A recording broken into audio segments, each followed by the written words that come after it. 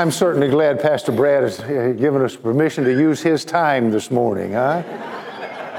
So just buckle in. We'll be here for a while maybe, huh? Isn't it great to worship the Lord today on a beautiful Sunday like this, to be able to come and enjoy the good music? I really do appreciate our worship team this morning that's helped us come right into the very presence of God. And I hope your heart has been touched as mine has as we worship God today.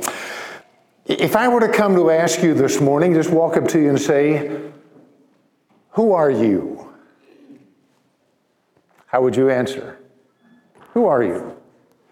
If you'd come up and ask me, I might say, well, I'm a retired Nazarene pastor. I've been retired now for a little over 10 years. I pastored last at Mount Vernon First Church for 22 years and enjoy being a Nazarene pastor and enjoy doing the work that I'm doing since I retired. I might tell you that I have been married to the same woman all of my life, it seems like.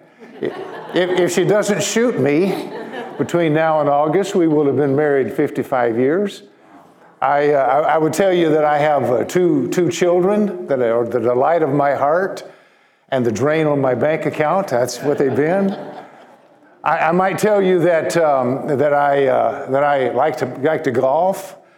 I'm a hacker, a real hacker. Now, I don't pray on the golf course, but I sure do pray when I come off the golf course. I need God to forgive me for all kinds of things there. I might tell you a lot of things about myself, but I would not be telling you who I am. There's a lot of difference in telling one about yourself, but it's really telling me who you are. Way down deep, on the inside, what are you? Who are you this morning? Well, Jesus had a way of telling us who we are. Matthew chapter 5, let's read what Jesus said about us, for he tells us who we are. Matthew chapter 5, beginning in verse 13. I ask you to stand again, please, with me as we look at God's word. And here's what Jesus says when he looks at his disciples, and when he looks at us, this is what he says: you are salt of the earth. But if the salt does lose its saltiness, how can it be made salty again? It is no longer good for anything except to be thrown out and trampled by men. You are the light of the world. A city set on a hill cannot be hidden. Neither do people light a lamp and put it under a bowl. Instead, they put it on its stand, and it gives light to everyone in the house. In the same way, let your light shine before men, that they may see your good deeds and praise your Father who is in heaven. Jesus tells us who we are. Thank you, and please be seated. One of the things that I got regularly when I was fully pastoring, or I got by the way of the phone calls or sometimes by email, was a request for references. Now, people wanted to know about someone. They wanted to know something about his or her qualifications, maybe for a college application or a job application or a volunteer. And sometimes when I was looking for staff, particularly in my last few years, I would compile a list of names, people that I might know or people whose names have been given to me by somebody else. And we wanted to know about those people, who they were, what their qualifications were. Would they fit certain requirements? Would they be good candidates? And so I would get a list of names, and I would go around and I would look for some references, and I would shop that name around to some people that I know, and I would get them, and I would say to them, well, what do you think about this particular person? And somebody might say to me, well, Mike, she just lights up a room. Well, what do you mean by that? Well, when she walks into a room, it just seems like it lights it up. Well, I guess there's nothing like explaining something by saying it twice. Now, some names I would scratch through, and they would say, well, he's a good worker, but he has the personality of a cactus, I'd scratch that name off the list. Mike, you don't want that guy. He's 18 miles of bad road. Well, off the list he would go. Then I would get some good ones, like he works hard, he's not a chief, but he's a really good Indian. He's a real keeper. I remember one time sitting at a funeral, and I was sitting at a table at a dinner following that funeral with two district superintendents. And in the course of our conversation, the conversation moved around to some pastors, and the name of a certain pastor who was known to several of us came up. And one of those district superintendents said about that pastor, you know, that guy is a real keeper. References like no start, no finish to her. All start, no finish. Now, when I say things like that this morning, when I talk about various characteristics of people, I imagine that some people have already come into your minds this morning because some of those people's description fit, just them to a T. And then I thought this week about how Jesus Christ sometimes talks about people with images like that or with figures of speech, sometimes with some very, very strong language he did. He talked about some people who were wolves in sheep's clothing. Some people who strained at gnats and swallowed camels. Some people who were all vine and no grapes. Once, he called Simon Peter a rock. What a great image. And I think he had very great and vivid imagery and language when he used to describe people. And in fact, it was Jesus Christ who introduced us to the expression salt of the earth. Do you know anybody this morning who is salt? You would say about them they're salt of the earth. What kind of person is he or is she? Well, what comes to my mind today is, hard worker, somebody who's honest, somebody who's dependable. If they say they're going to be there, you can count on it, they're going to be there. They have integrity, they will do their part, and they're respected by their family and their colleagues. They're salt of the earth. No fluff, no pretense, no putting on airs. They're salt of the earth. Now, what bothers me just a bit is that I really don't know what Jesus and his disciples really had in mind when he said that. Exactly what did they think when he said, you and I are salt of the earth? Let's look at that for a moment. You and I are salt of the earth. I thought about the ways the Bible uses the word salt and how it's used. Sometimes it's used to bring out the best qualities, like seasoning is when it flavors things. I remember my dad had a heart attack when he was 38 years old. Now, among the other things the doctors did way back in those days was they placed my father on a salt-free diet. And my mother began to cook everything that we ate without salt. Think about that.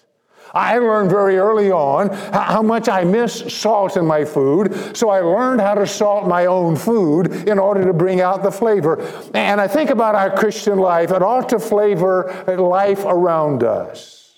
That there ought to be something about the Christian that is about our walk and experience that is absolutely radiant.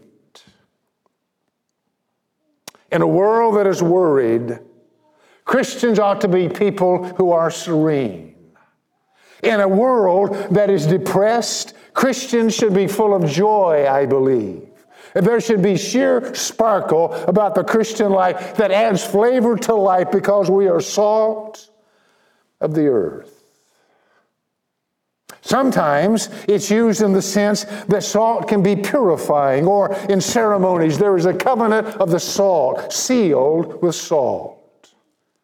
It's used sometimes to talk about our speech, that your speech and my speech ought to be gracious speech, seasoned with salt. It's used in making of a sacrifice, used sometimes about eating together. It's called sharing the salt. In other words, it's the equivalent of breaking bread. Sometimes it was used in talking about starting a fire.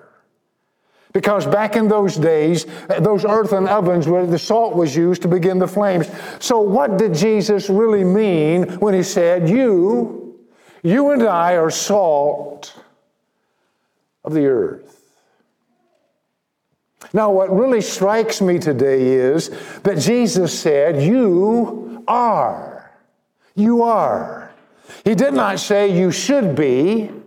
He did not say you could be. He did not say, now come on, folks, let's all be salt of the earth. He said, you are the salt of the earth.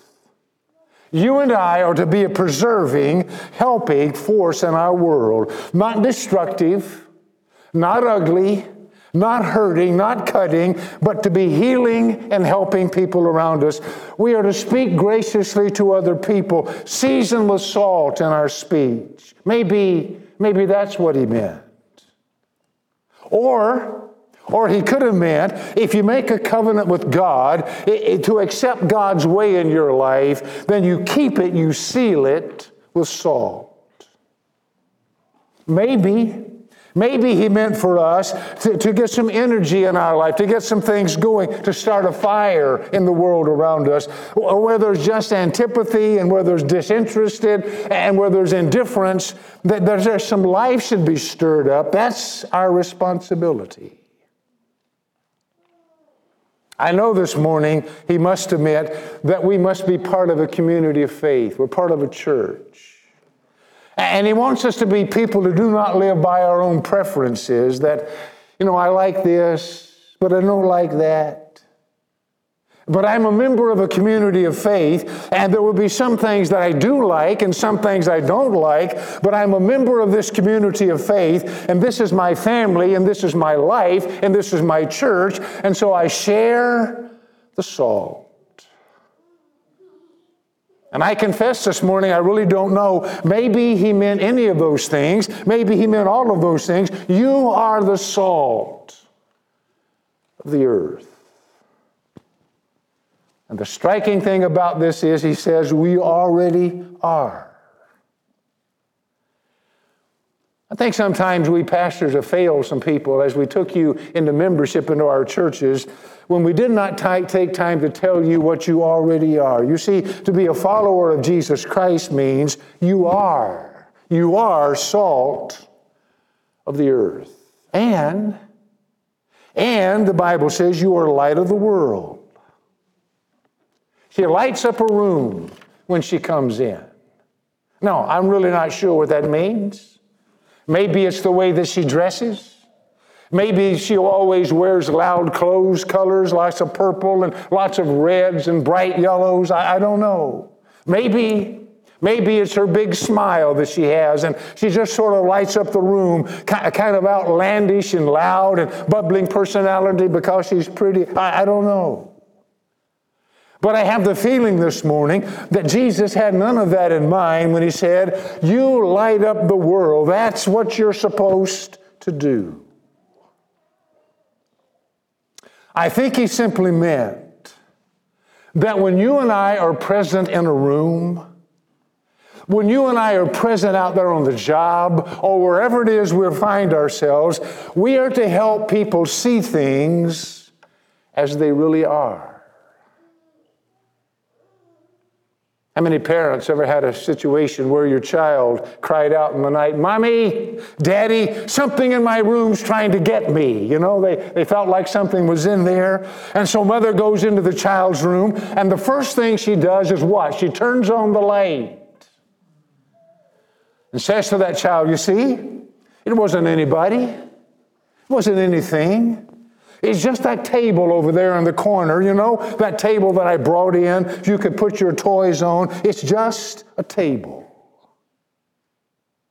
And if you and I are really Christians, and we are the light of the world, one of our jobs is to help people see things as they really are. See that it's really nothing but a job. It's really nothing but a house. It's really nothing but a paycheck. It's really nothing but a car that you drive. It's nothing but a bunch of clothes in your closet. That's all it really is.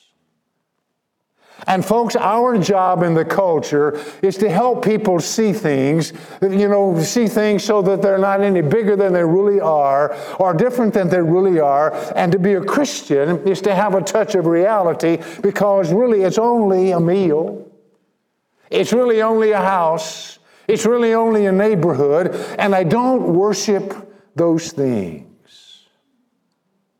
Turning the light on helps us get a right perspective, and that's what Christians do in the world.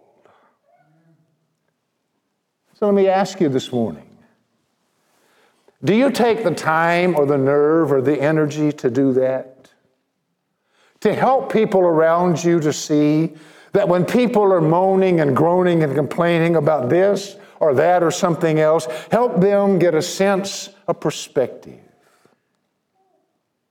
When they are so proud of this and so cocky about that, to give them a sense of perspective.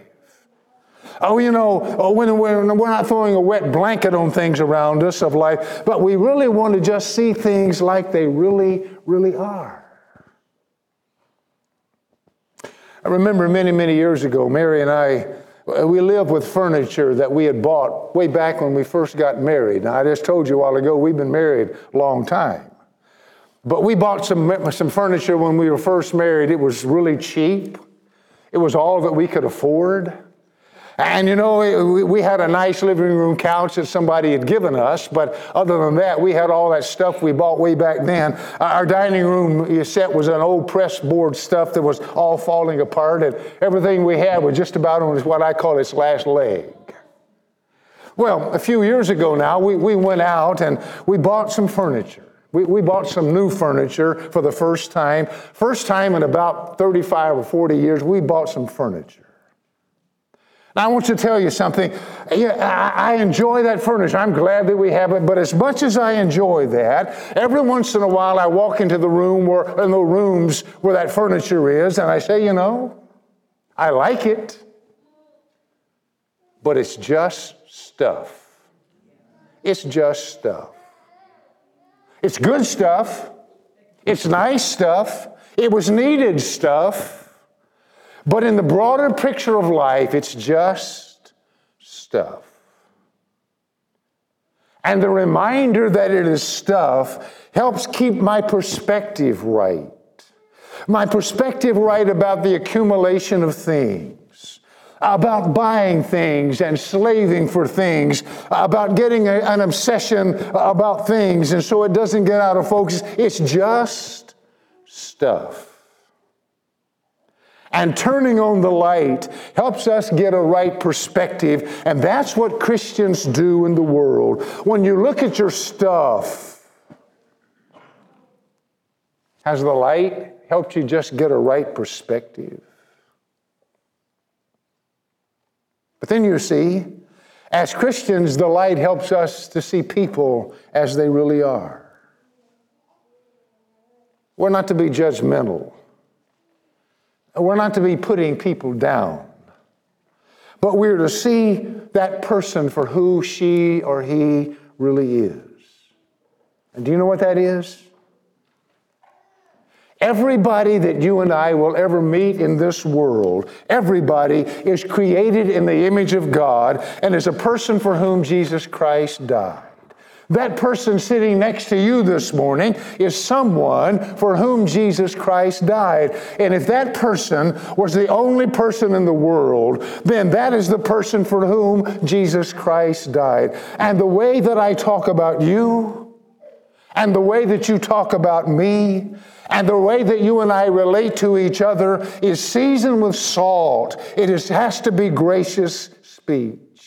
I know who you are. You are a child of God. And maybe that's what Jesus meant when he said, you are the light of the world. But I have to tell you this morning, the frightening thing about this text is that you and I can lose it. Did you notice that? We can lose it. Salt can lose its savor. Now, I tried to check up on that. I don't think it's a matter of salt ceasing to be salt. What it means is that salt can get so mixed up with so many other things that it ceases to be salty because it has so much dirt and so much stuff in it. So how does salt lose its saltiness? It loses its saltiness by being filled up with impurities, by being filled up with foreign things that are contrary to its own nature, and it ceases to be useful. Well, you know, Pastor Mike, I'm a member of the church, but, you know, I know I ought to be there, but. I know I should be tithing, but. I know I should be doing this and I should be doing that, but. And we lose it. One of the things that hurts way down deep is to hear someone say to me, oh yeah, you know, Pastor Mike, I remember when they used to attend church regularly. Pastor, I remember when they used to give their time and their energy and their talents to reach people in our community. Pastor Mike, I remember when they used to teach Sunday school class and when they used to sing in the choir and when they used to usher, when they used to be regularly involved in the church. Pastor, I remember when they used to. But what happened? Well, they just got mixed up with so many other things. And when salt has lost its saltiness, it ceases to be useful. And can light lose its light? Sure. Just put it under a bushel basket. Now, nobody lights a lamp and puts it under a bushel, do they? Oh, yes, they do. Now, I don't like to contradict Jesus, and I don't do it very often, but I want to correct him on this one. No one lights a lamp and puts it under a bushel. Yes, they do. Yes, they do. There's no question but that there's light there, but it's not helping anybody. It's so selfish and inward and me-centered, I'm afraid it will go out if I take the bushel off. And I'm embarrassed to say anything to anybody about Jesus Christ. I'm embarrassed to say anything about the church, so I'll just keep the bushel and the hamper over the top of it. And there's no light. Do you know one of the big sicknesses of our day is the use of the church and religion for no other purpose than just to make us feel better? A while back on television, somebody asked one of the people there why they attended a particular church, and the answer was, because it makes me feel better to attend there. Now, I think it's okay. I feel better myself when I go to church on Sunday, but that's really not the point. The point is to lighten up the road. Somebody out there is stumbling around, despondent and discouraged and alone. So I want to lift the switch and turn the light on. Jesus said you ought, not that you ought or you should, but you are the light of the world. And that means you and I should be visible. Not just on Sunday in churches, but we should be visible as Christians in the ordinary activities of life, in what I call the ruts of the regular, that our light will shine where people can see. And our Christianity should be just as visible as in the way that we treat the clerk at the store, in the way that we order our meals in the restaurant, in the way that we treat our employees, or the way we talk about our employer. Our commitment to Jesus Christ should be as visible in the way that we play basketball in the gym, and the attitudes and the things we say at the ballpark. Our commitment to Jesus Christ should be visible in the way that we treat other drivers on the highway. Oh, think about that one. And the language that we use, in the things we watch on television or our computers. Our commitment to Jesus Christ should be just as strong and evident in the factory and the workshop and the classroom, on the golf course and the ball fields and the kitchen, as if we were in church. You are the light of the world.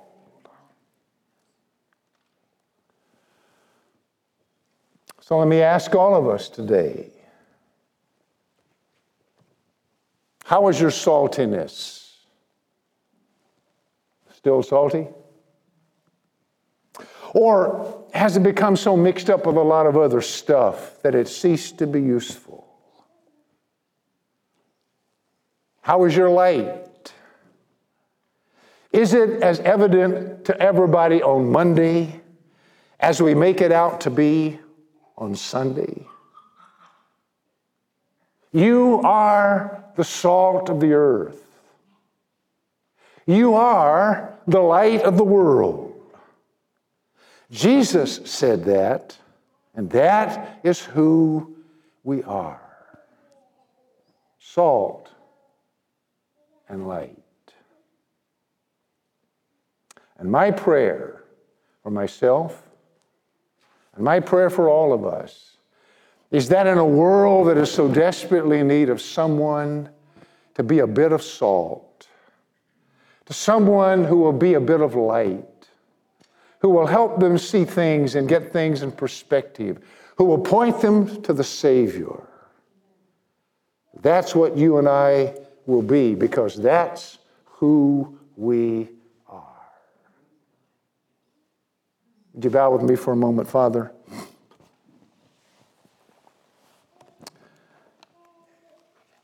You reminded us that that's not what we ought to be. And that's not what we should be. And that's not what we hope to be.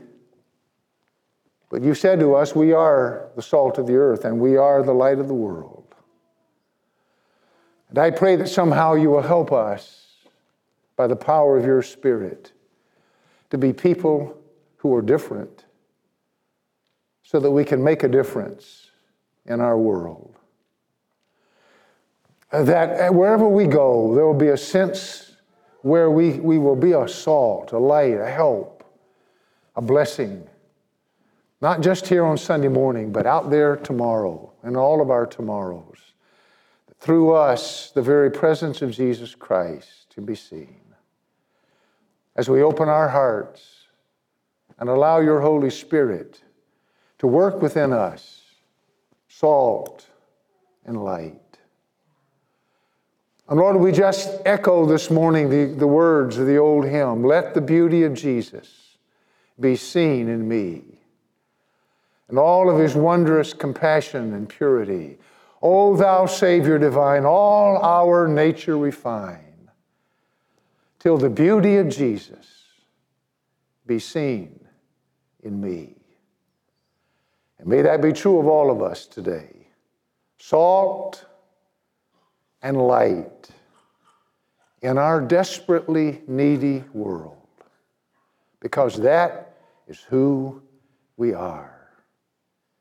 Way down deep, deeper than the surface, beyond just the talk and beyond just the outward manifestation, we are salt and we are light.